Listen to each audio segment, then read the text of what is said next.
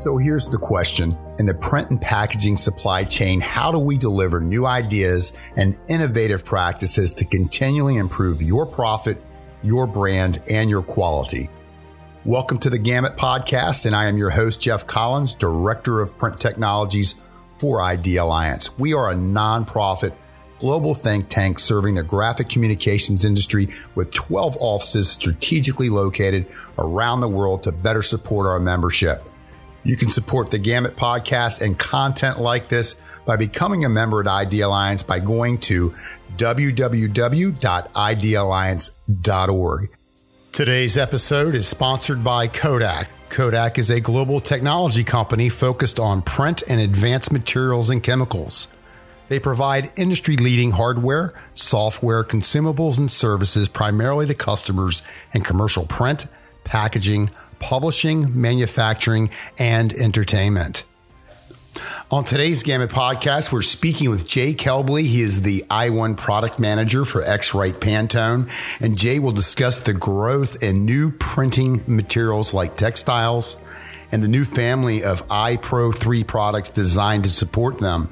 Jay holds a master's degree in fine arts from Rochester Institute of Technology, and before joining X-Rite, Jay has worked with many large OEMs like Kodak, Sony, and Samsung on solutions for color, printing, and camera systems. X-Rite Incorporated is a global leader in the science and technology of color and appearance.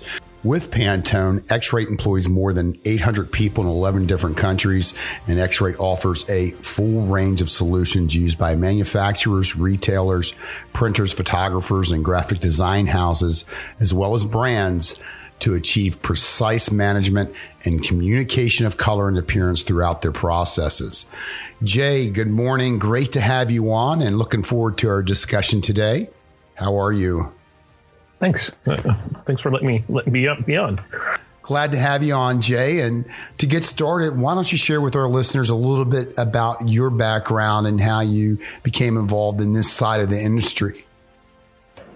Sure. Well, I started out as a photographer, and while I was getting a master's in photography, I started working for Kodak because I was actually based in Rochester, New York. Okay. So I worked on a variety of things, dye sublimation printers, the first professional digital cameras and film scanners that came out, and then eventually ended up at a Kodak spinoff that was doing super high-end industrial cameras and medical cameras and things like that. So we did a lot of optics design work and camera design work.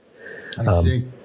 And you've worked for some pretty large OEMs like Samsung and Sony as well in a similar area as a product manager and marketing manager. And now with X-Rite, how does that experience working with photography and camera systems correlate over to spectrophotometry and the devices that you now support?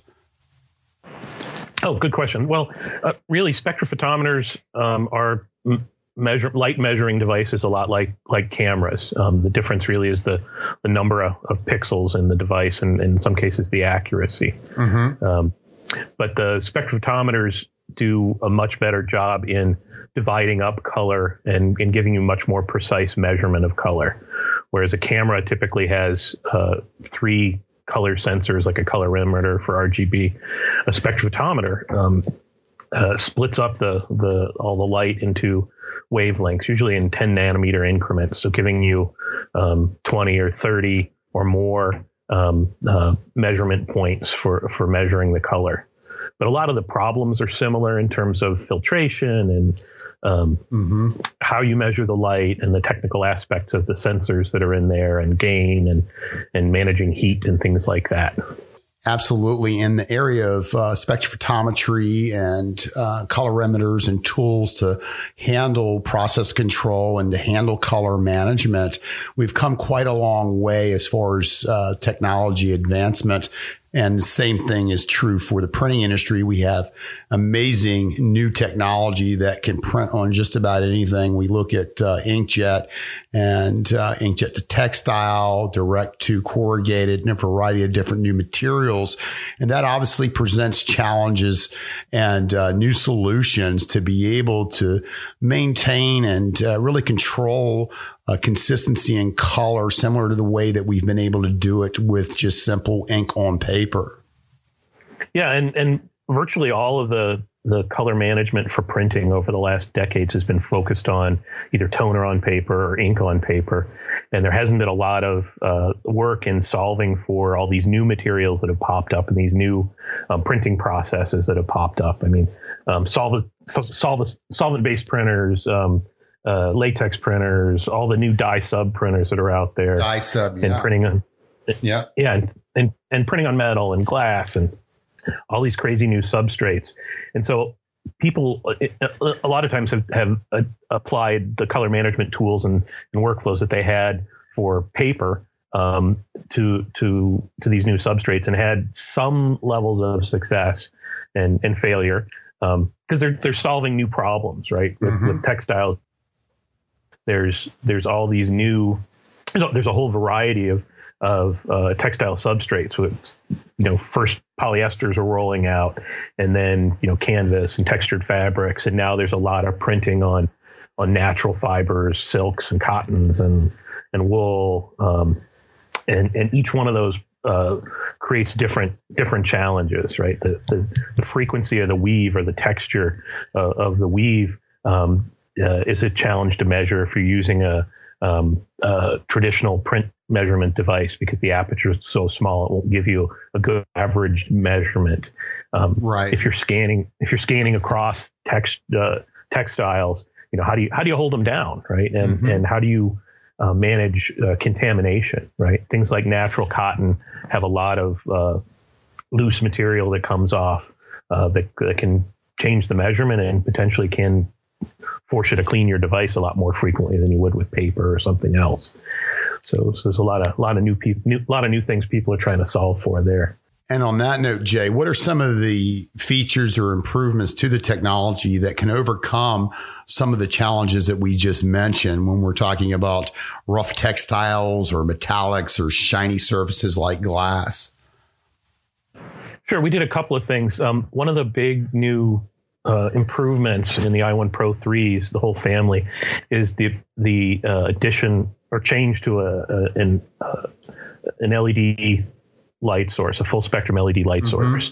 By doing that, removing the tungsten bulb and the UV LEDs that were in there, we can get the single pass scanning. So you get M0, M1, M2 all in one pass without having to go back and do a pass for visible and then a pass for UV. So that makes it easier for material hold down. It cuts your scan times in half because you only have to do half as much scanning. So that's a big piece that we added with those as well. We doubled the scan rate or the sampling rate of the devices. So as you're scanning across, whether it's paper, textile, whatever, the i1s are actually measuring at 200 hertz or 200 measurements per second. Okay. And they're averaging those. And the more those samples you get on one patch and the more you average them, the better, the more accurate measurement you're going to get.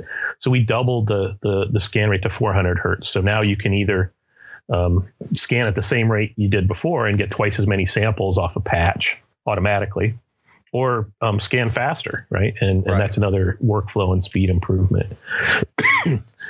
With the i1 Pro 3s, we really wanted to target the growth in the market, which is in all these new materials and new material printers that are out there. So we created a whole new version of the i1 Pro 3 called the i1 Pro 3 Plus, and it has a much larger aperture. So it has an 8 millimeter aperture instead of a 4.5 millimeter aperture that the original i1 Pro had. Okay.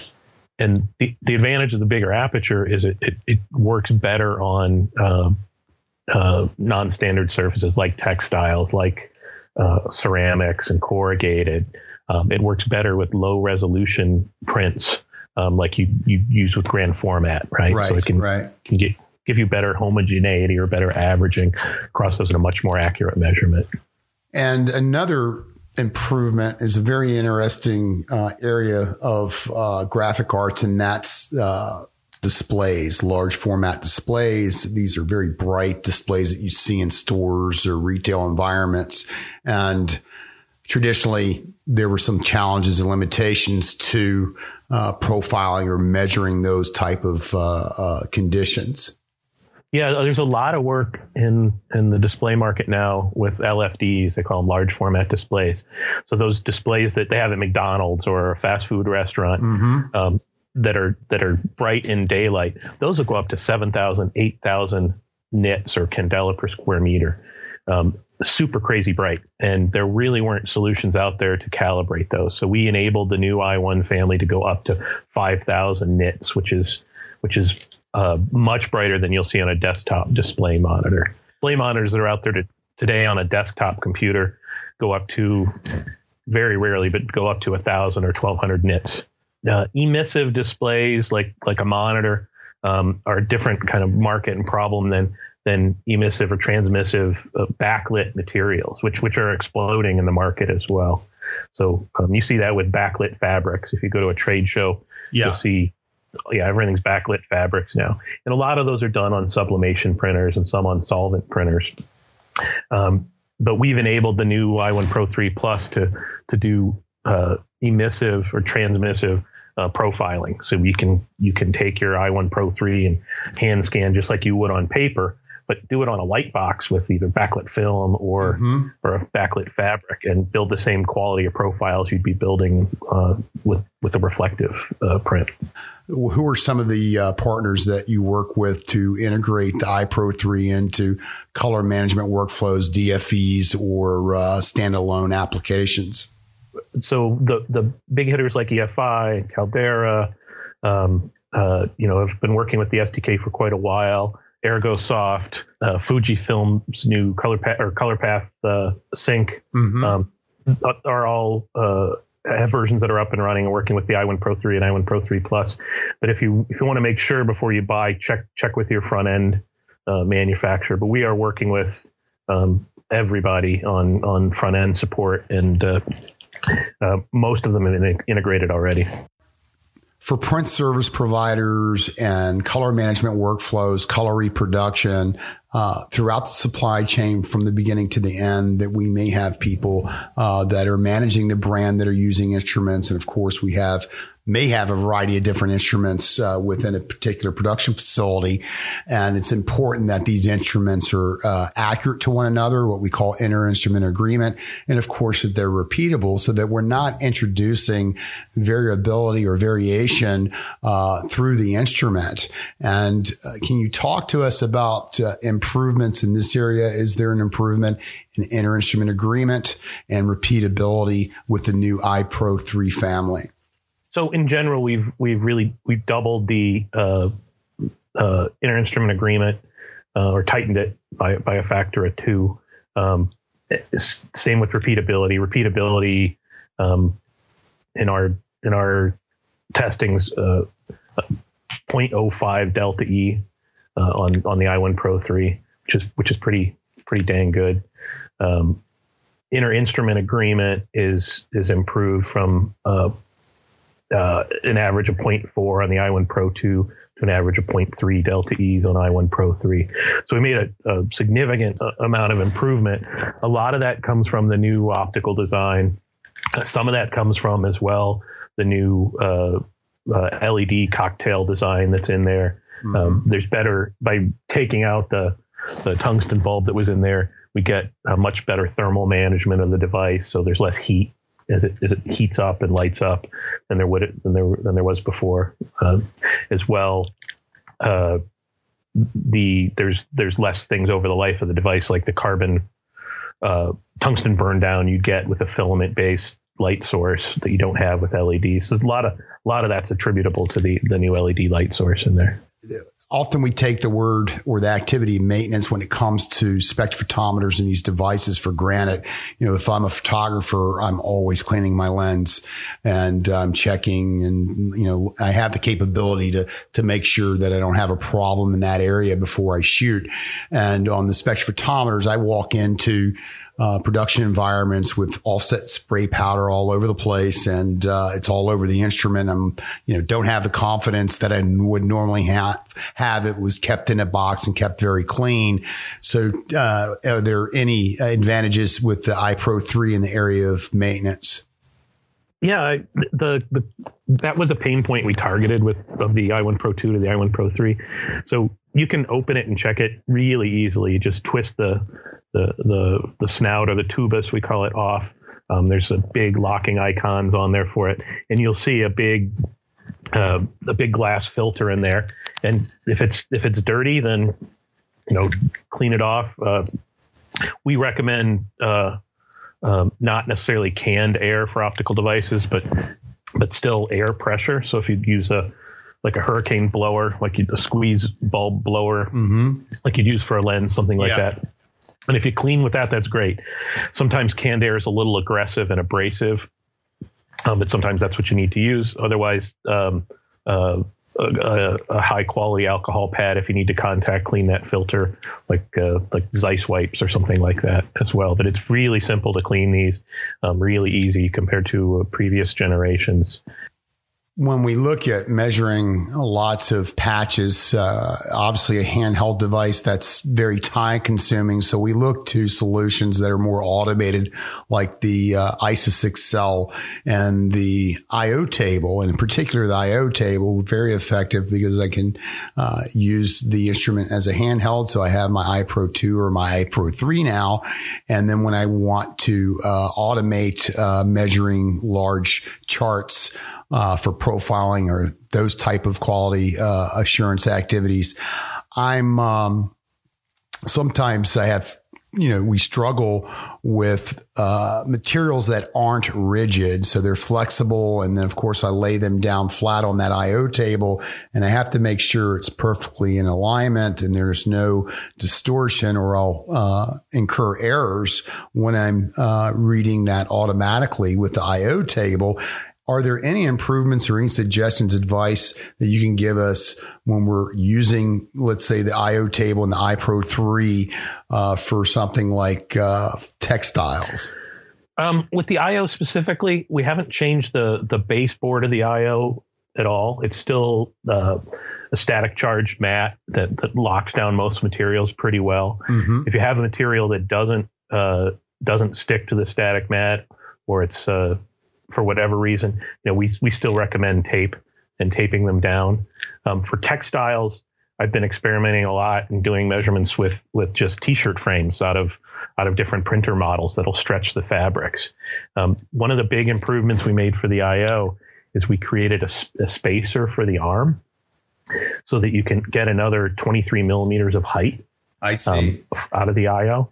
And that'll let you put in stretch frames, or if you want to, if you have a problematic material, you can adhere it to a board or foam core or some secondary substrate. And this spacer gives you enough room to put a thicker material in a frame and whatever mounting option you want in there, even a light box. And you guys also ship the device with a kit that comes with a backboard with magnetic strips. Tell me what the use case for that is. Sure. So with the Plus, with the large aperture device, we expect a lot of customers to be using it with larger material samples. And so the white backer board is a little bit more than double the width of the existing i1 Pro backer board that everybody's used to. But to hold down materials like fabrics or even thin films, we put magnets in the backer board, and we have steel guides that will hold the material down for hand scanning. It's pretty ingenious setup. Jay, you mentioned earlier the improvement with the iPro 3 family, that we no longer need to do 2 passes or 2 scans for a particular measurement mode. So if we look at our measurement modes like M1, M0, M2, and now we have with this new instrument M3 measurement, which is a polarization filter, correct? Talk to us about the advantages and applications of using a polarization filter or M3 measurement mode. Yeah, we're really excited about the applications that are popping up for M3. The more people use it, the more excited they get about it. There really hasn't been polarization on devices in this price class as far back as I can remember. And we haven't done much with polarization since the Spectralinos, much new with it. But the applications where people are seeing great value in it are beyond where they did before. A lot of people use polarization to look at ink dryback, right, and in printing. But with this, the guys who are finding a lot of value, photographers, right? If you have a super glossy material paper, like an F-surface photo paper, and you'll get reflections in the shadows. You get speculars in the blacks where you shouldn't from a color standpoint, but that's just the nature of the way these things work. This will knock them down and give you much tighter gamut in your profiles. Makes a huge difference in shadow detail. Glossy materials for textiles makes a huge improvement for textiles like silks and polyesters and the highlights where you get speculars off the weave. Right. So there's a lot of people trying this in areas that even we hadn't expected and finding value in M3. Very interesting. And you've also added a security feature to the new device. Tell us about that. So we put a Kensington lock port on it. It may seem a little trivial, but in an operation where your device is really assigned to a printer or a workflow, you don't want your device going off to the office. You can actually lock it to a table and still have it usable, so it doesn't walk away. So there's a lot of little improvements in the whole system here. Like to go with the Kensington lock port on the calibration plaque, when you slide open the calibration plaque, there's two holes for drywall screws. So if you want to lock the calibration plaque down to a table, we put screw holes in for it too, because that came back from people a lot of times that someone would take their device, they'd bring it back, and they'd lose the plaque. So we've made a lot of little improvements like that really should help people in small but important ways. When we look at recertifying devices, these are critical instruments for our value that we provide to our customers, and we ensure consistency and quality. And typically we will audit facilities, whether we're doing a brand Q audit or we're doing a pre-site check prior to a G7 master qualification, as well as ISO activities, ISO 9001 and things like that. And we need to have certificate of analysis and certified documentation showing that the instrument is checked and it's done routinely. Same process with sending the instrument back to X-Rite to have it recertified. We recommend recertification of every critical color device at least once a year. With the i1s, historically, they've been so stable that, I think with most customers, if they go 2 years before a recert, they're probably going to stay in very consistent, good shape. We now do recertification of the i1 Pro 3s regionally.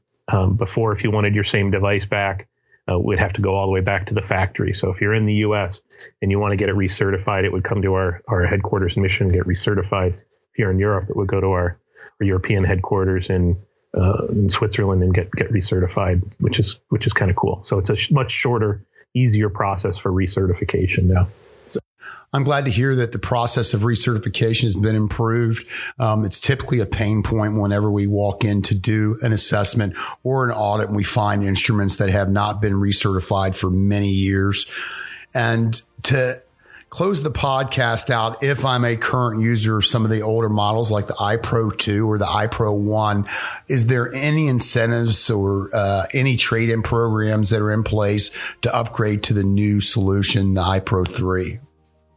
Sure. Yeah. In most of the world, we have a trade-in program running. So for US and Europe, and you would buy your new i1 Pro 3 and then fill out the paperwork and send in your original i1 or i1 Pro 2, and we give you a rebate back after the purchase. Same with the IO. And that's very simply up at xritetradein.com. Excellent conversation, Jay. I really appreciate your time. And again, for our listeners, if you're interested in trading in your older i1 Pros or your iPro 2, just go to xrighttrading.com. Jay, thanks so much again, and look forward to talking to you in the future. Take care. Thanks, Jeff. This has been really great, and it's been fun. Thanks.